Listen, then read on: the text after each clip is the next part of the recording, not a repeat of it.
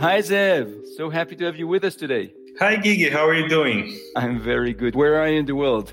At the moment, I'm in Jerusalem, Israel. Jerusalem is the headquarters of the company, right? Yep.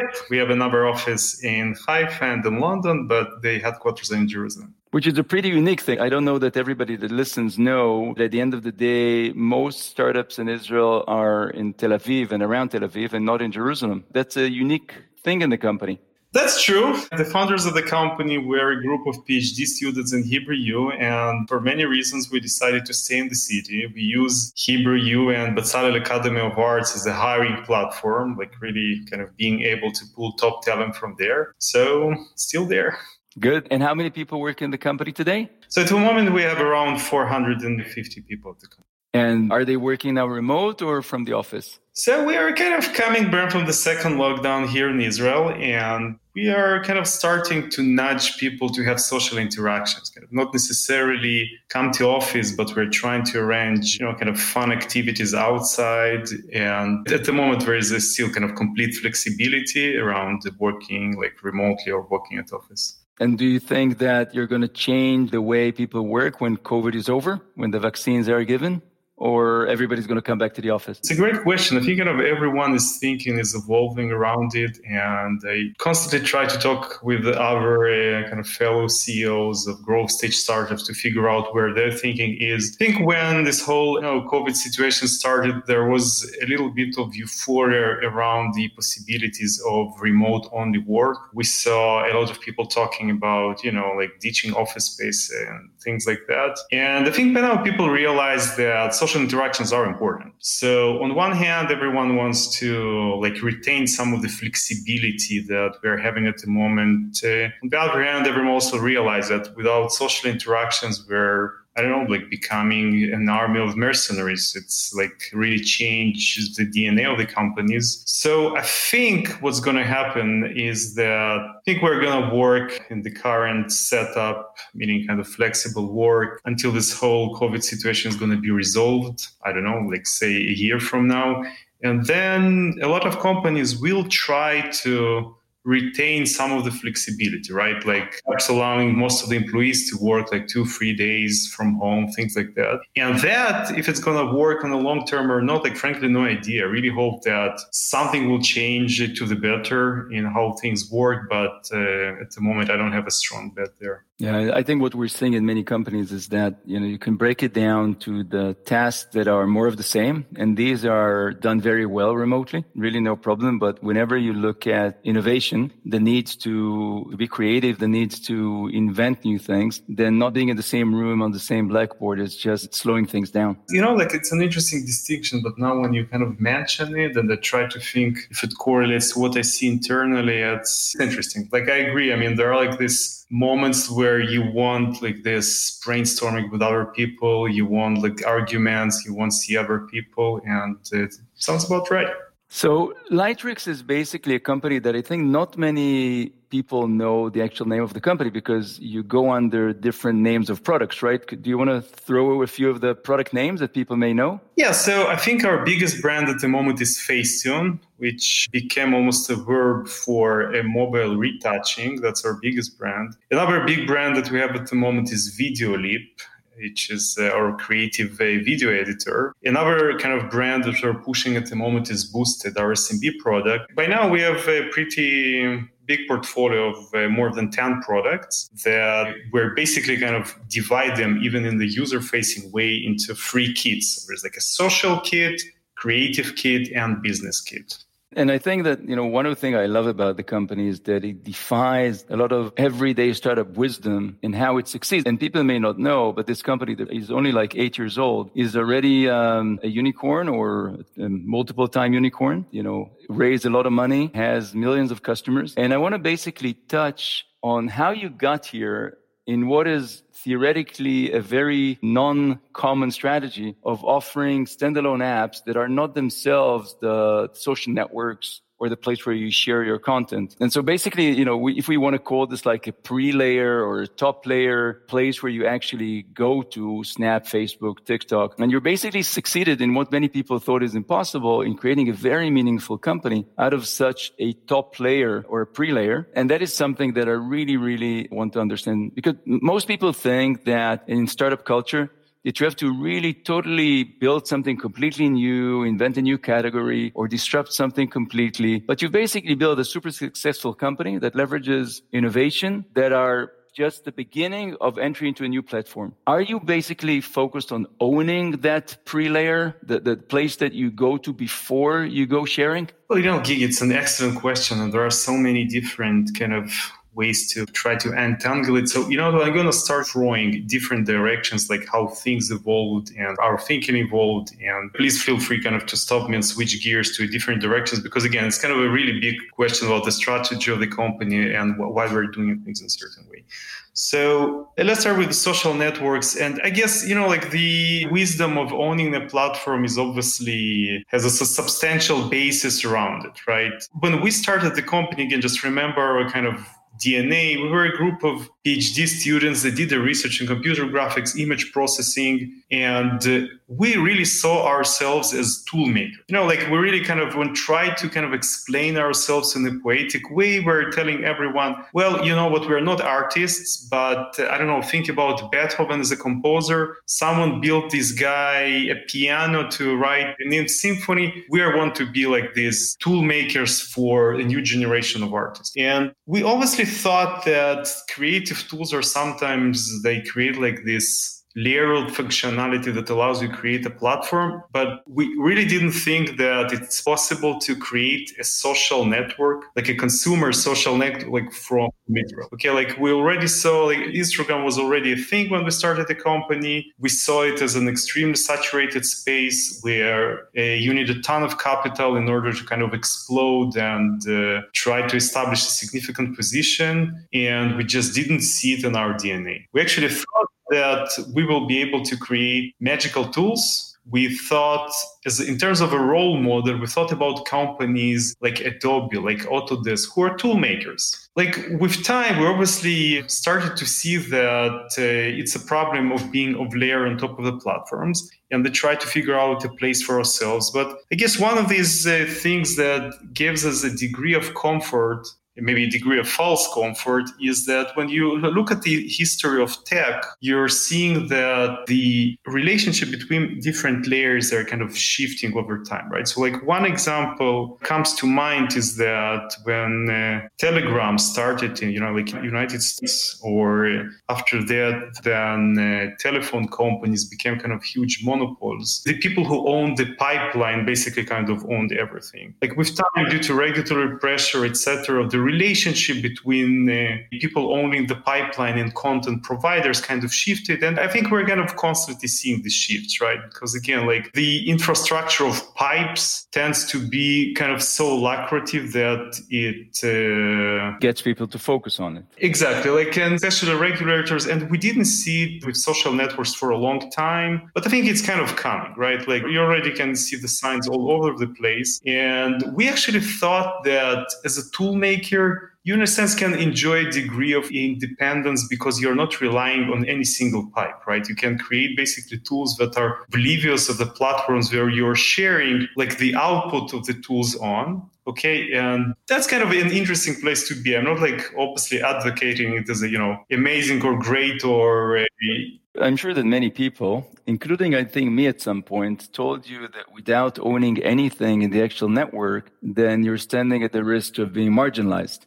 That was always a big question for us, right? Because I think content creation tools, they are in the core of most of the social media platforms, right? You have filters on Instagram and you have video editing in TikTok, and most of these guys will give you some kind of tools, right? And on the other hand, if you're really into professional production, you have Adobe. If you really want a professional crew, you're probably gonna use professional software for that. So it was always a question for us, how big is the space in the middle? Between the pros and the tools that are inherent in the systems. And as you know, since you kind of tracked the company for a while, we actually didn't have a good question to this answer, right? It was mostly, I guess, in the beginning, kind of wishful thinking, let's do the best we can and hope that the market grows somewhere. We didn't realize back then kind of the dynamics of the market, but kind of as the time went by, we started to realize the kind of things platforms are willing to do and the kind of things Adobe and, like company catering professionals willing to do. So if we're talking about the platforms, kind of one of the things, I guess the problems they have is that they need to build tools that really cater to their entire audience. Okay. I don't know, like think about built-in Apple software in iOS. When you're a product manager working there, you better create something than 95% of the population. Yeah.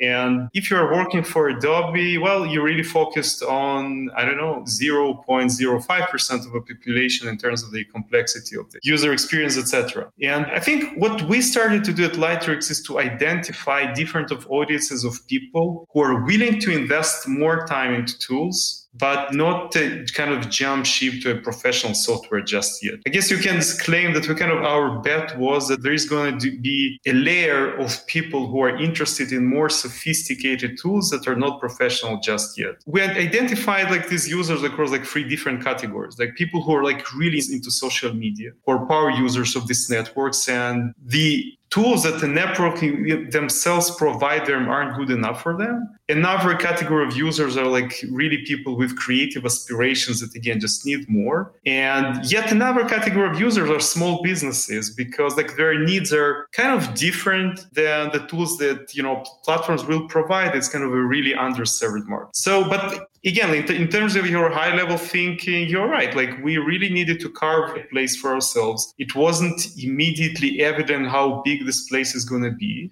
And in terms of our relationship with the platforms, I think it's kind of an interesting symbiotic relationship, right? Like you mentioned TikTok. And I think that's kind of a great example because before TikTok came out, less people were interested in video editing. Like we actually see it, right? Like since TikTok came out, Videolip, our kind of flagship creative video editing product, like really started to attract way broader audience. And we're already like developed a product that in terms of product thinking was like squarely targeting TikTok as a platform. That's the good news. Kind of the bad news is obviously TikTok also like they're great at tool building, right? If you're looking at TikTok, kind of the video editing capabilities that they bundle with the platform are actually pretty decent, actually more than decent. We are in this position that on one hand, we benefit from this like new platform that attracts users to video editing. On the other hand, we constantly need to innovate in order to clearly, carve our niche of being above the platform. I think that's really interesting. I think what I like most about the way you described it is that what I hear you saying is that when a new major platform emerges, then the platform will cater for the needs of the lowest common denominator of its users. But it's very likely that if you look at the needs of some niches of users on these platforms,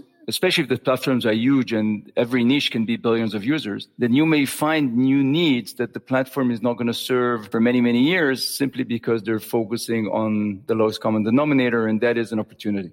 It's exactly that, right? Like these platforms are so huge that even you are identifying a bunch of niches that are single percentage of the total users, you're still talking about kind of really big audiences if you know how to monetize them well. And so when you think today about competition, do you think more about the platforms putting more and more people to build more capabilities internally? Or do you think about the likes of Adobe or other more professional tools wanting to try and take part of your market share of the prosumers? To tell the truth, like my concern was always like the size of the market in between, right? Because like there was time when the platforms kind of tried to do like tool making as well. So Facebook at some point released a bunch of satellite apps to Instagram, like Boomerang and Layer, etc. And there was a time that Apple had their own kind of photo and video editing tools on the App Store. But if I need to kind of to look at the trends, like the platform kind of less interested in these things because frankly, like you think about from the platform perspective, if they want to compete in this market, again, they need to pull some pretty good people there and they just like have higher priority tasks inside the company, right? Like also, it's kind of hard to even see why Apple will do something like that because they also directly benefit from us us being on their platform. So we're less concerned about that. We're also less concerned about Adobe because, again, like they're really kind of squarely focused on professional tools. So from our perspective, it's just like the size of our market, like how fast it grows, how these audiences we're finding that are not content with existing platform tools, but do not want to shift to Adobe products. So most of the time when we're thinking about competition, we're looking at other startups that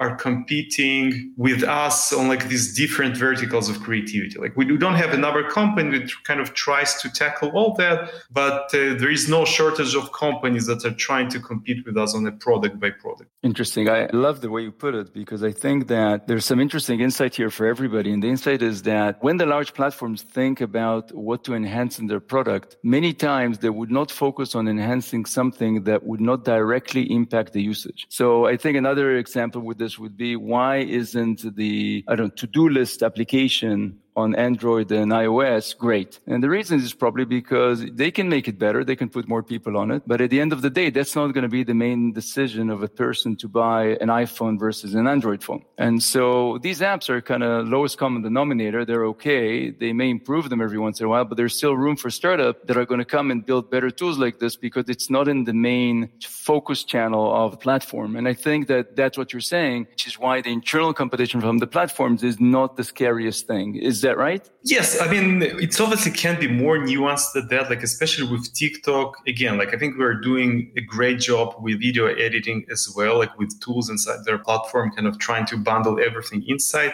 But in general, yes, like from the perspective of Apple or Facebook or, all the platforms, the needle mover activities for them are really different than the needle moving activities for us, right? Like imagine, I don't know, like at some point we got to $100 million in revenues and now we want to get to $1 billion, right? And to us, it sounds like, such an exciting and cool goal, etc. But like, let's be frank, right? For Apple, getting another $1 billion from somewhere isn't going to exactly move the needle for. So, in general, what I always admired about the way the company ran is that when I think about how many people told you competition from all directions, and, Apple's going to take you, Facebook's going to take you, TikTok's going to take you, Adobe's going to take you. And still you guys managed to navigate yourself to this great spot without freezing because of competition. So what's kind of your thinking philosophically about competition? How do you think about it? How do you take into account everything they're doing without letting it slow you down or scare you?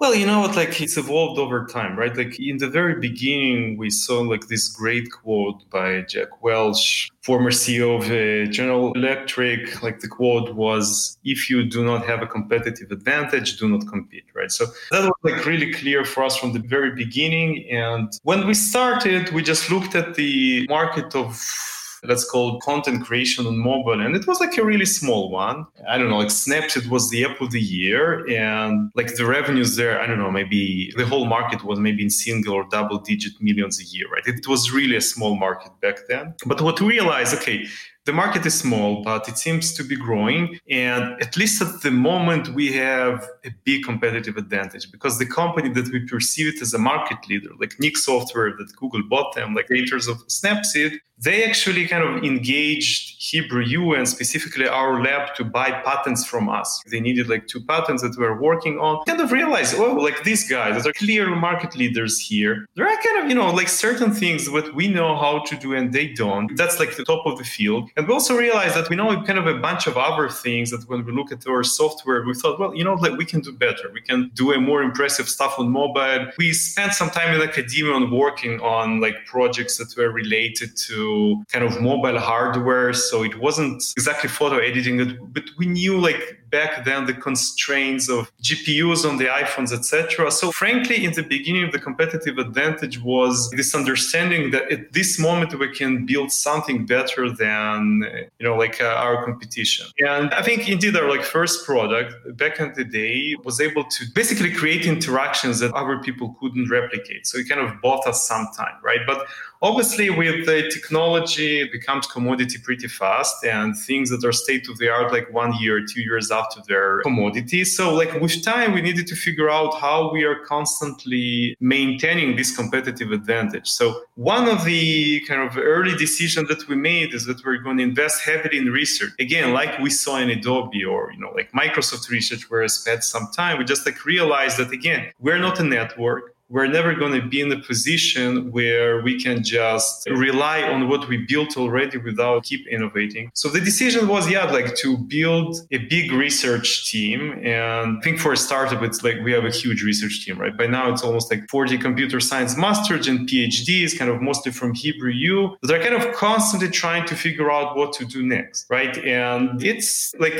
Gigi, I can't see you, but I almost see kind of, gears spinning in your head. Well, but that's like how big of the mode it is, etc. Like, again, that's true. Like our age, we really need to constantly sharpen it. And it was understanding from the very beginning, right? That we constantly need to innovate. Which is very unique. I think that, the common thinking that we're also promoting is that you've got to think about competitive advantage that is not just being better in technology, because that's not defensible over time. But apparently you guys manage, because I know that there's nothing in the App Store right now that is even close to what you guys are doing in terms of machine vision. And so you're basically still today, 2 years in and with millions of users, your main competitive advantage is being much better in the core tech of your product. Yeah, so listen, like with time, we obviously started to see what other tool makers did over time in order to have a competitive advantage. Like this category of consumer subscription software, that's where we play at the moment, is a fairly new one. So all the comparisons that can think about, they're true only to a degree, but we started to look at other companies to see what we're doing. And at some point, we realized that product brand is a thing. It's funny, but we're coming from a computer science background, not exactly marketeers, not exactly, MBAs. And it was something that took us a while to realize, but you know what? Brand is a real thing, right? Like once you're building a brand, you can really measure the impact of the brand you build on, for example, your marketing costs. So constantly kind of significantly go down, improving your margins. So it was almost kind of a strike of luck. Like Facetune was really a groundbreaking product in its category in the App Store, and it became a brand just frankly mostly to the amount of usage it got, right? Like I don't think we did an exciting job at creating this brand, but once we saw the impact of having a brand, we started to think how we can do it to more products, right? And finally got to the point where next year, a big chunk of our market channel is going to be kind of brand advertisement, which I don't know if you kind of remember, we didn't even want to touch before, right? Because the whole thing was performance marketing, really ROI driven, etc. But with time, we started to realize the importance of brand, right? So that's I think a real mode, not without its challenges, obviously, but that's something. And not always easy to build. I mean, you guys were also incredibly lucky in that some very famous creators picked up the product early on and basically gave you crazy free marketing by mentioning to everybody that they're using it because the product was so magical. That's true. And now we're basically trying to replicate some of the things in a more principled way, right? A lot of the things that we're working on at the moment are kind of really structured collaboration with opinion leading creative. That's also a big part of the roadmap for next year. We really see that these activities are working for us. And, it brings me to influencer marketing, which is kind of one of these dirty topics at marketing. Sometimes I think, because I think, again, a lot of people tried that, it didn't work. But for us, it's almost part of the core business, right? We really need to attract kind of opinion leaders in this field of kind of mass market creativity and to work with them. And it's part of what we're doing. Yeah. Another interesting perspective is that when I think about what you're saying, basically you're 5 founders, right? Yep. And you were all basically experts in machine vision. So one of the founders was a clerk in the Supreme Court of Israel back then, but most of us are. And so I wonder whether as a strategy, it's interesting to think that when you choose core technology as your moat, you've got to make sure that the founding team really know what they're doing in this field. Again, to me, it circles back to if you don't have a competitive advantage, do not compete, right? If you want the tech to be your single mode or at least your core mode, you better know your tech.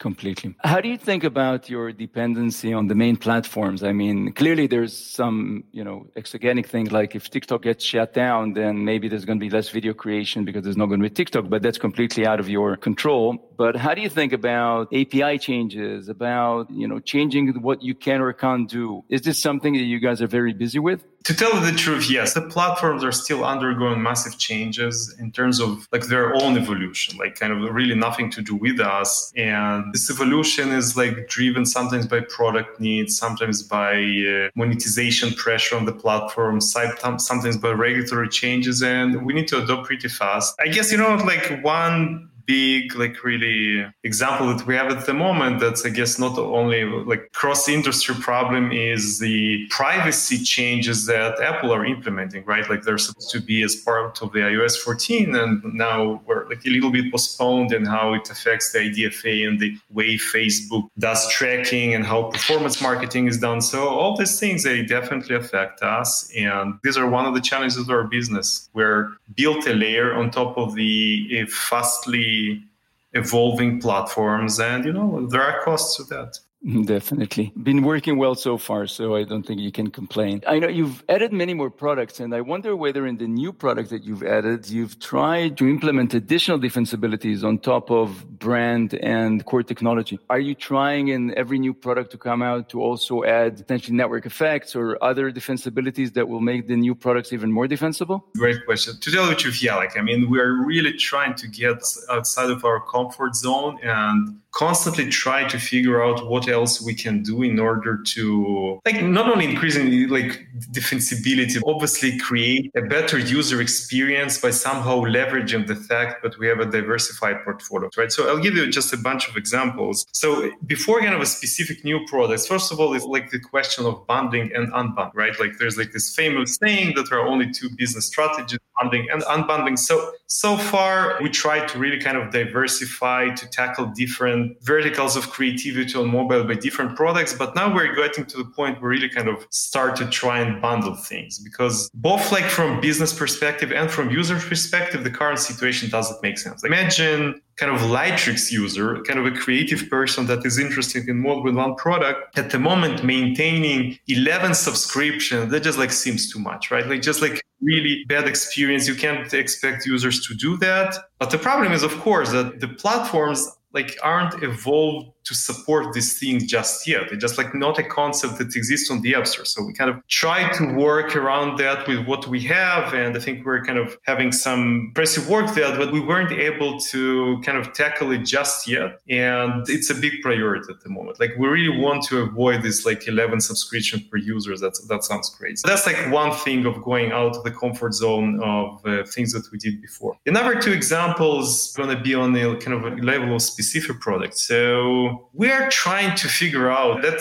might laugh at that because it's again kind of our baby step way of thinking, but we're trying to figure out if we can create some kind of network effects without actually building a social network, but actually leveraging existing networks, right? I'll give you an example. We have this new product that came out. It's called FilterTune. It's an amazing photo editor. It introduces the concept of semantic photo editing, where the software understands the semantic of the image, and then you kind of work on different parts, etc. But the cool social concept there is that we saw a behavior of users, of influencers on social media that are trying to kind of share their own filters, their own creations. They have, for example, an Instagram feed that is customized in a certain way, and they want their followers to adopt this appearance, right? And it's kind of good for both sides here, both for the influencer and the person who kind of feels better or elevated because of following or whatever. So in this product, we're trying to create this concept there. It's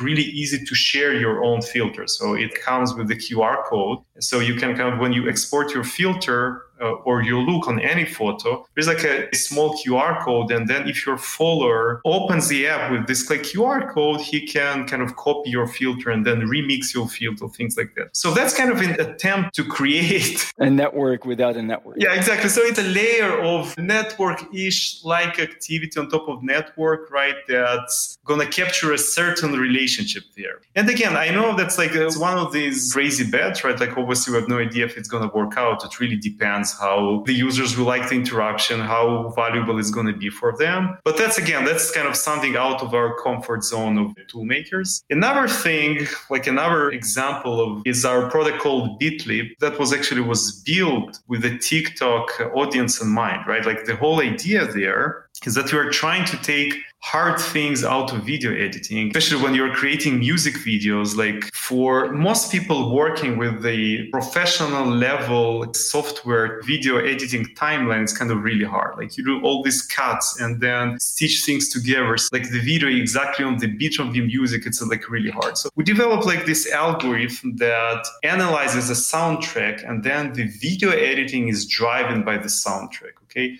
So it's like a really cool concept, obviously kind of targets TikTok crowd. But on top of that, we actually want people to help follow TikTok trends more easily, right? So like on TikTok, sometimes when you're seeing like these top trending videos, they were created by already like a professional crews, right? That's always kind of a problem with the mass market creativity that once it's become big enough, like platform is big enough, it attracts a professional crowd. And then the gap between home creations and professional creation grows, right? And then again, it's like a really democratized game, but again, like a really small number of users.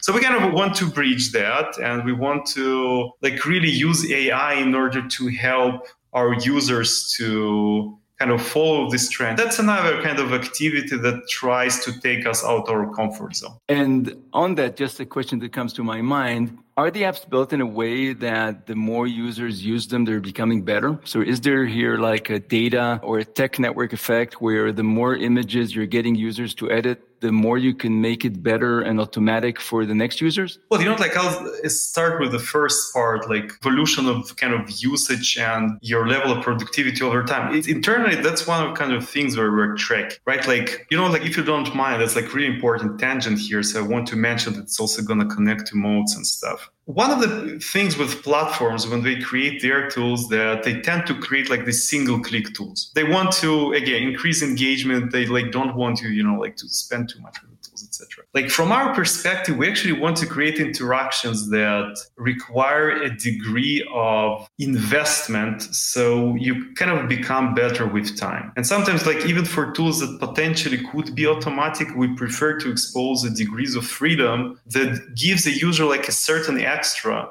We just see that people invested more than into tools, into the things that we're creating. So we're actually kind of constantly tracking these things. We constantly want to see that the user that spend more time inside the apps, they're both exporting more assets and they're using more advanced tools. In our opinion, kind of could be an additional mode, right? Like when users are kind of using your more sophisticated tools with a more complex UX, they're getting into habit of using these tools. And that's in our opinion of something. We're definitely kind of trying to do that. Interesting. That's great. I think that you're thinking about it of adding new layers of defensibility on top of it. It's definitely what we always tell founders. Even if you're at the beginning, you've got one type of defensibility, you've got to continuously think of how you can enhance it and additional defensibilities to make your product even better and stronger. One other thing I really want to ask you, and I know it's not going to be a simple answer. How many products do you have out today? Well, by now, it depends who you're asking. Let's say 11, okay. I think that other than hyper-casual game companies, I don't know any company of that size that has 11 active products. And so managing a product pipeline or product roadmap in this seems like crazily complex to me. How do you think about that? What is your thinking about adding a new product versus digging more into the existing products? When do you think it's enough and you need to move on? How does that work? Okay, Gigi, but like I have a question for you now, right? Like, couldn't you tell me like 5 years ago that it's going to be really hard to manage 11 products? I think I told you. And luckily you didn't listen to me and you did what you did, which is why where you are today. So that's great. But it is very complex, right? It is something that huge companies with years and years of product building struggle with. And here you are with, 450 people, not little, but not thousands, needing to manage 11 products with 11 different roadmaps, with 11 different teams coming up with ideas. That's a pretty crazy task. It is a crazy task. Like we kind of realized it for a while. We kind of constantly tried to shift the kind of structure of the company from being a pretty flat company where like a product manager is basically like the CEO of a small startup inside the company, then like to the division level. And now like after in like Q3 this year, we released like 4 new products. We just start to see that it's like really extremely hard, right? We underestimated how hard it's constantly push forward 11 products with, again, like the life shelf of our products is supposed to be, I don't know, like a decade or more, right? We released Facetune 8 years ago and it's still our top performing product. So really aiming long term here, I guess, unlike many hyper casual gaming companies. So for us, like it started with the fact when we released Facetune, it was very successful. But a lot of people told us, well, you're like one trick pony, right? So we had like this one-time hit, great for you, but it's not going to move anywhere beyond that. So we kind of constantly wanted to prove that we are kind of a diversified company, that it's not only Facetune. And once they kind of started to realize that the way we build a brand with Facetune, other company might do it on other verticals of creativity, and then it's going to be extremely hard to, like top them. Like a brand is actually a thing. And by now, by the way, we do have a competitors that created, some great things. And now, like we're playing a catch-up game there, it's going to be years, right? So that's like where the push for diversification came from. We're like in the small, like more products. Let's tackle more and more verticals. And now we got to the point where just like realize that we need to pause. We really already have diversity portfolio and we need to figure out how to structure ourselves organizationally in order to tackle this challenge. That's like really an understanding that dawned us kind of at some point this year, and like we really switch gear to different kind of activities and we structure a company in a different way to tackle it, right? So every division is going to be really structured as a company inside the company, like meaning with a strong management team. So division manager is indeed going to be like CEO, but he's going to have his own VP product and VP engineering, creative director, etc., etc. And so we're like at the moment in the position where we need to hire a ton of senior people just to kind of structure the company in the appropriate way, right?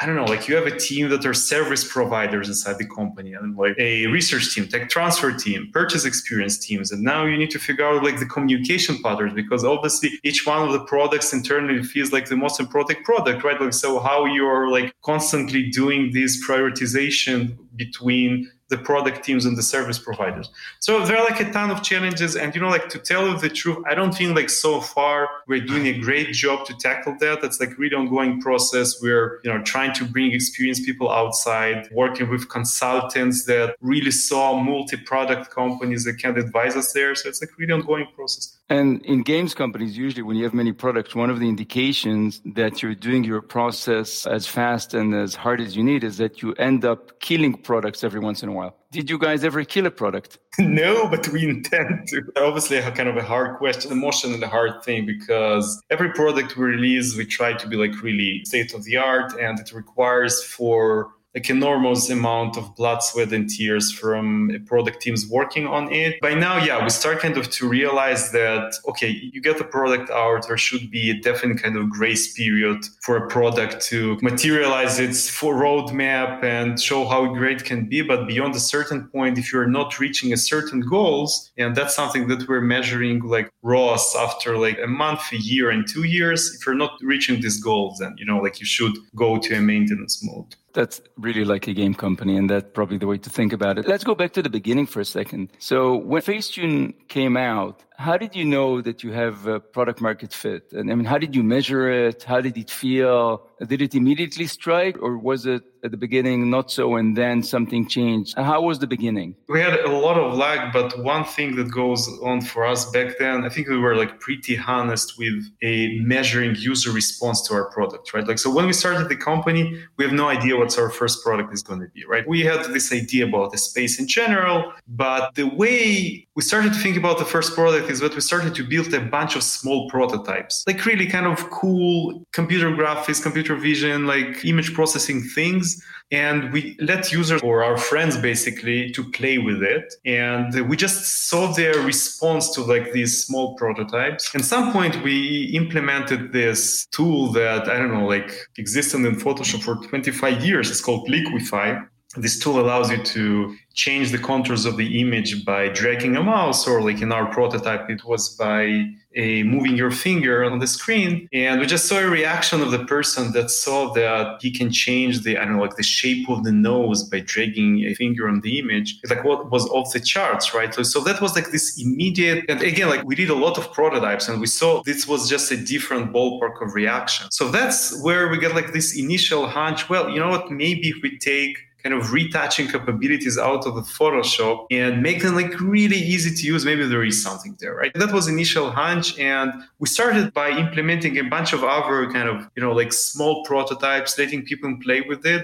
And like, frankly, reaction was off the charts. It was like way before we even released that as an app, right? It was like in this prototyping stage when we learned how to use iOS, etc. And we constantly reached out to users for feedback, because like early on, we realized that things that are fun for us as researchers coming from academia aren't going to be fun things for our users. Even with this Liquify tool, the crazy thing about it is that we didn't think that it's like super interesting, right? It was like a state-of-the-art thing. It was just, kind of implementation of existing idea on a new platform. We frankly tried kind of way more sophisticated algorithms, other prototypes. But like, I think the thing that worked really well is just being honest with how you measure the reaction of the users. If someone like really likes something, you're going to notice it. So that's really critical, because I think that, what we tell founders often, and people don't always get it, is that if you're not sure you have product market fit, then you probably don't, because when you do, you really feel it. And I think that's what happened, right? You put this new feature out and that really changed everything. Yeah, like even before the App Store, the reaction was off the charts. We compared to reaction to other prototypes that tried maybe to implement better existing activity, things that already existed, like filters, etc. And people were like, okay, fine. It was off the charts. And again, like before you release, you obviously don't know exactly how it's going to look like. But for us, like since the initial release of Facetune, it was crazy. We just like couldn't believe how it constantly was kind of above our expectations.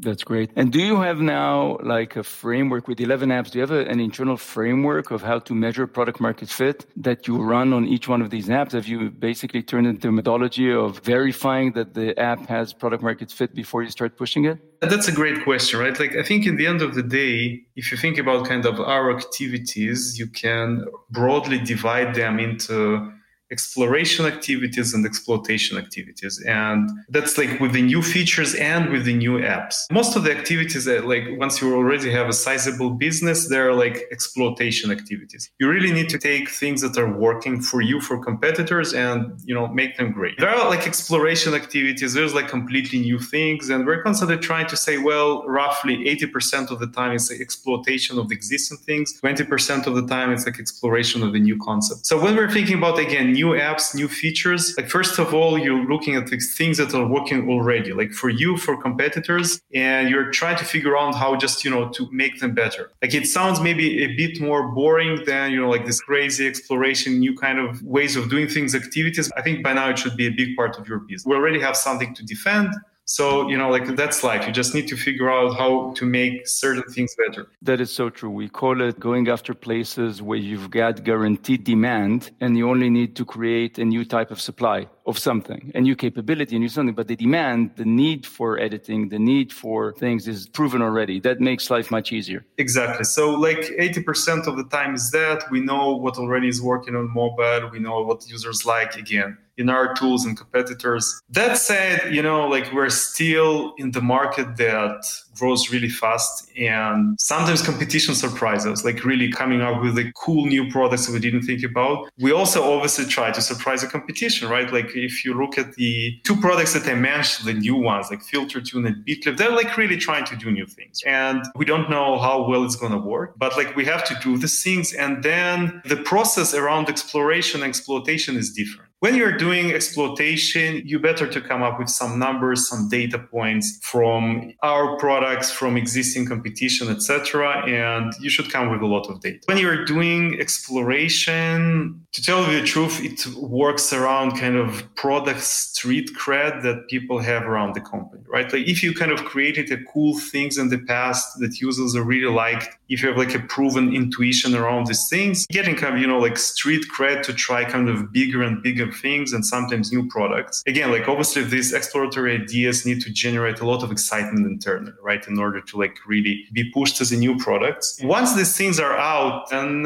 you also start to measure them with the same set of measurements where I guess retention is always the most important parameter because revenue is a lagging indicator, but retention usage is in the end of the day what drives our business. So if I'm an early stage founder now, looking for a product market fit and trying to measure it, do you have any kind of insights on how to think about it? I know it's pretty generic, but being that you've already done it 11 times. It really depends on the stage. If it's a kind of first product and the company is like either before funding or just secure an initial round of funding, I would say like be as honest with yourself as you can. And I always say when you're like writing something, you better get an editor. Doesn't matter how good of the writer you are. The same thing with business ideas, with software. You need constantly like external validation, even in the prototyping stage, right? Because something that looks cool to you might not look cool to other people. So again, like constantly kind of honesty, constantly getting external feedback, kind of really cherish it and realize that you can lie to yourself, but in the end of the day, the market is going to be a hard judge. Completely. And using data is so critical. I want to talk about the products themselves. And products have a very interesting mix, I think, of utility and fun, right? I mean, the products are really fun because they do kind of very magical things on images that you don't think are possible as a user. On the other hand, they're really geared to bring specific utility. How do you think about balancing them? And is the balance different when you target consumer versus the people that have creative aspirations versus SMBs? Or do you keep the same balance between utility and magic fun? I think it's kind of intuitive realization, but balance is obviously different, right? Like once you're targeting like really consumers that look at the app as kind of, fun activity, you're immediately competing on their time with other fun activities, like gaming or social network, etc. So you need to create like these magical moments, like these wow moments. And the interesting thing is that sometimes like these wow moments or magical experience, they aren't like the core of the product, meaning that most of the time the users will spend elsewhere, but you still kind of need these magical things kind of to lure them in, to show them like you really care about them, that there's a kind of a special place to be at. And it's obviously like really different for, like small businesses, obviously the best example, right? These kind of guys, they don't care about creativity per se. They're not coming for, like magical moments. They're coming to achieve like really clear goals, right? They want to promote their business. They want to see ROI. So you better, show them something that does it really fast, right? So there you kind of care a little bit less about that. You care more about understanding who the user is, from what domain he's customizing his experience according to his domain. So yeah, it's like really different product sensibilities and like frankly, like different people who might be great for one set of products has lesser intuitions for others. Yeah, which is always difficult because you're basically having three types of customers in the same company. Yep. So making things even more complicated. Let's talk for a second about pricing. I think that what many people may not know, because right now the products are all subscription-based, is that you were initially a paper download company, and you basically shifted in a very brave move, I think, from a model that everybody knew before, which is a utility is something that you pay for and then you continue using it for life, into a subscription model. How did you think about it? How was the change? How did customers receive it? So we got to $10 million in annual revenues, and that's when we did our first round. And Danny Cohen from Viola was our first investor. And okay, we did the round, and immediately realized that there is no way that we're going to get to $100 million with the same business model. Like the math just didn't work out, right? Like part of the paid model was built on the fact that our performance marketing worked with burst campaigns where we were able to get like really high in the paid ranks. And that created a lot of kind of organic impressions for people just growing the app store. So we did the math and realized that even if constantly we have top 10 of the paid apps in the United States are all Lightrix products,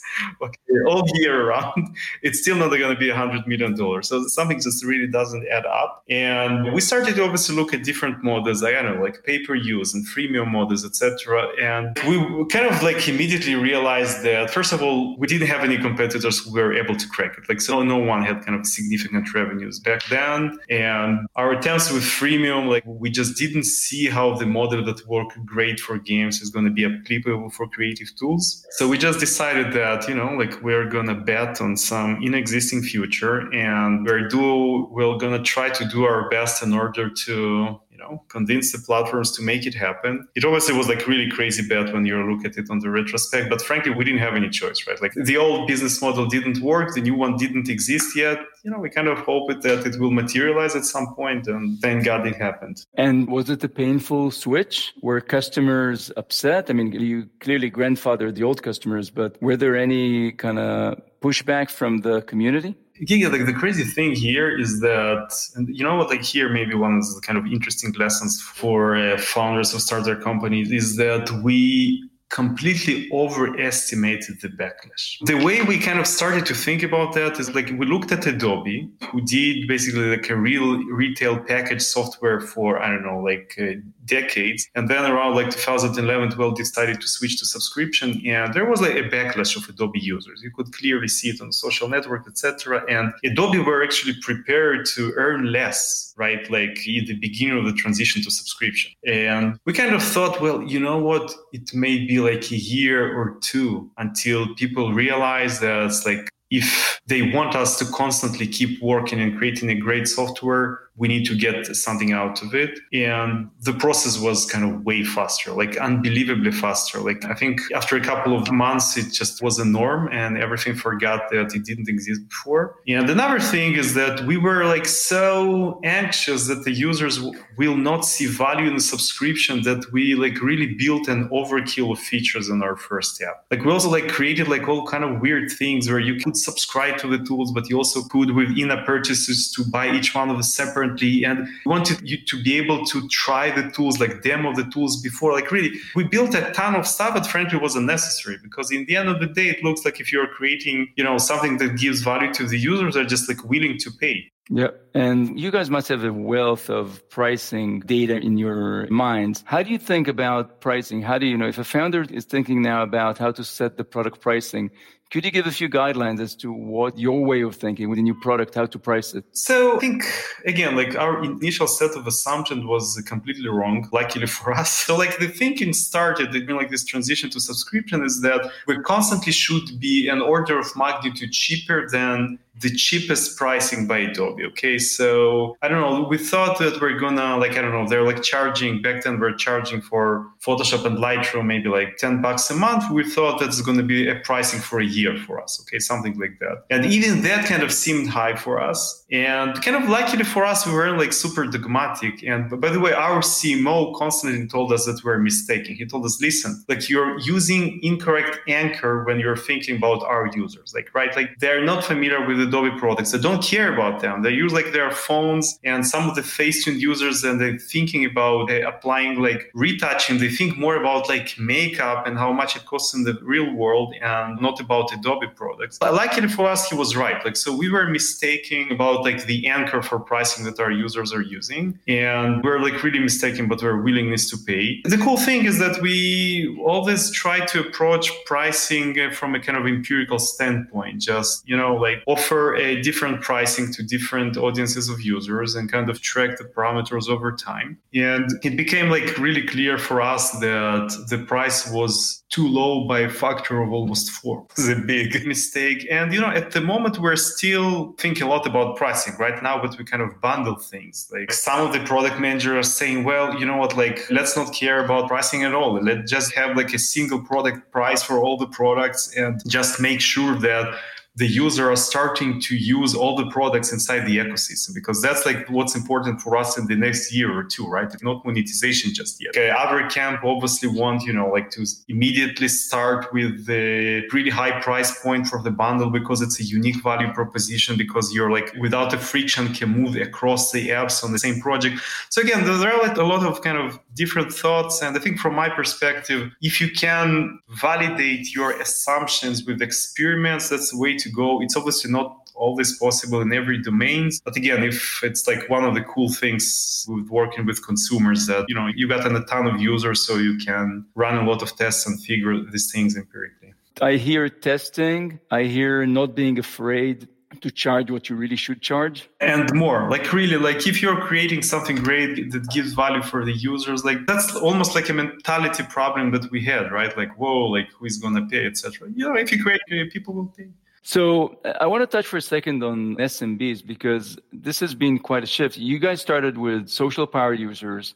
Then you moved to creative people that wanted better tools for creation. And now you're betting a lot on SMBs. And I kind of wonder what you're seeing in the landscape of SMB marketing that makes it so interesting for you to bet on. So I think historically SMBs was kind of underserved market. The price points you can charge from SMBs, and again, like in our case, we're talking about like really kind of nano SMBs, micro SMBs, right? Like some restaurant owners, freelancers, exactly. Like they are obviously willing to pay more than the consumers, but less than, like businesses, enterprises, significantly less. So they can't pay enough for you to justify sales force for your software, right? On the other hand, it's kind of hard to reach these users using kind of regular consumer marketing, right? So I think it created like this situation there. It's pretty big market. Like from our talks with Facebook, they claim that, I don't know, there are more than 100 million pages on top of their platforms that can be attributed to small businesses. So it's a big market, but still underserved, right? Like if you think about restaurant owners or moms and pop shop, most of them are using smartphones. That's like part of the reality of their life. Many of them aren't reaching to marketing agencies just yet.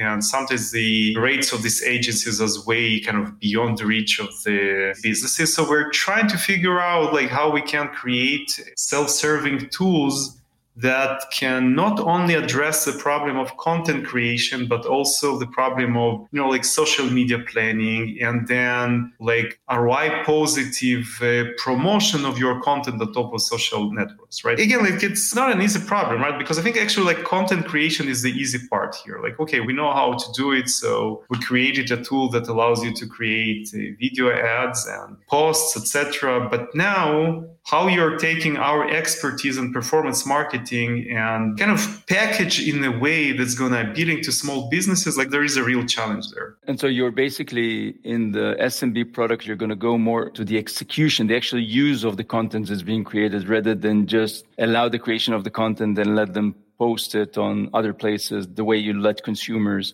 or creators do. Exactly. Like the way to think about it is that in terms of content creation for SMBs, there are already like really strong established players. And if we want to be like a really significant player in this market, we want to be this one-stop shop for all SMBs needs, right? So it's not about content creation anymore. It's like it's closing the cycle between, okay, now I'm a restaurant owner. I realize that I need to promote myself on top of Facebook. How do I do, right? Like, how do I create a brand? How do I create a social media plan? What kind of content I need to create? What kind of copyright I need to create? How I need to promote it after? So there's like a really bunch of different problems. Maybe they're like really cool problems, right? Even like this creating copyright things, even on top of templates, is like really challenging research level things. So it's kind of pretty cool. But yeah, it's like a big problem we try to tackle. A big product with a lot of different verticals inside of the product, but it's cool. There are many consumer product founders that come with SMB-based ideas, so selling to SMBs, and they're saying selling to SMBs is the same like selling to consumers. What would you tell these people, and what would you say is the main mental shift you need to do when you move from selling to consumers to selling to SMBs? I think we were also in the camp of these founders, right? Definitely. On the Facebook, I can reach everyone, be it a small business or consumer. But we realized that there are nuances, and frankly, we're kind of still learning them. It starts even if you're using like Facebook to reach SMBs, and that's definitely a plausible way to do that. You need to figure out like a different set of creatives, right? Like if you have a marketing people who are great at consumer, not necessarily immediately translate to kind of small businesses. It's obviously like a really different set of influencers. You know how to work with consumer influencers as well. Like who are the business influencers? Yeah, exactly. Like we're talking about like small businesses. So who is going to be like the influencer for restaurant owners? And again, like the influencers can be like really different across geos, right? Like because the market is obviously kind of way more fragmented. So like, frankly, we're still in the process of learning this market. I'd be happy if you host me in a year. Maybe we'll have something more smart. So last question, a bit more on the funny side. There is urban legend that being that you guys were 5 founders, none of you very much of an expert in his field. You were not a CEO. People were not necessarily experts in marketing or in being a CFO. You basically kind of had an interesting discussion on which founder is going to take which role. Is this true? Yeah, it is true. And how did that work? How did you end up being the CEO? Yeah, no, so like, by now it's like a really urban legend that Lightroom different flavors of this story. Some people claim that the fact that I, trained a lot in Brazilian Jiu-Jitsu has something to do with it. Others claim that the fact I was the only one to complete a PhD has something to do with it. But when people ask me that, I kind of deflect the questions back to my co-founder. So what I think is amazing is that, you were just 5 great founders, and with no experience, each one of you took a role and you ended up doing them really well by learning and moving fast and listening to people. You were one of the most listening teams that I've seen and learning very fast. So that's also great. Zeev, I want to really, really thank you for your time. You've been incredibly generous with us, and I think there's tons of very interesting and important inputs for founders. Thank you so much for your time. And, you put it out. We're going to host you in a year's time to hear more about the evolution of the product and the company. That's great, Gigi. Thank you very much for having me. Thanks, Zeev. You've been listening to the NFX podcast. You can rate and review this show on Apple Podcasts, and you can subscribe to the NFX podcast on Apple Podcasts, Spotify, Google Podcasts, or wherever you get your favorite podcasts. For more information on building iconic technology companies, visit nfx.com.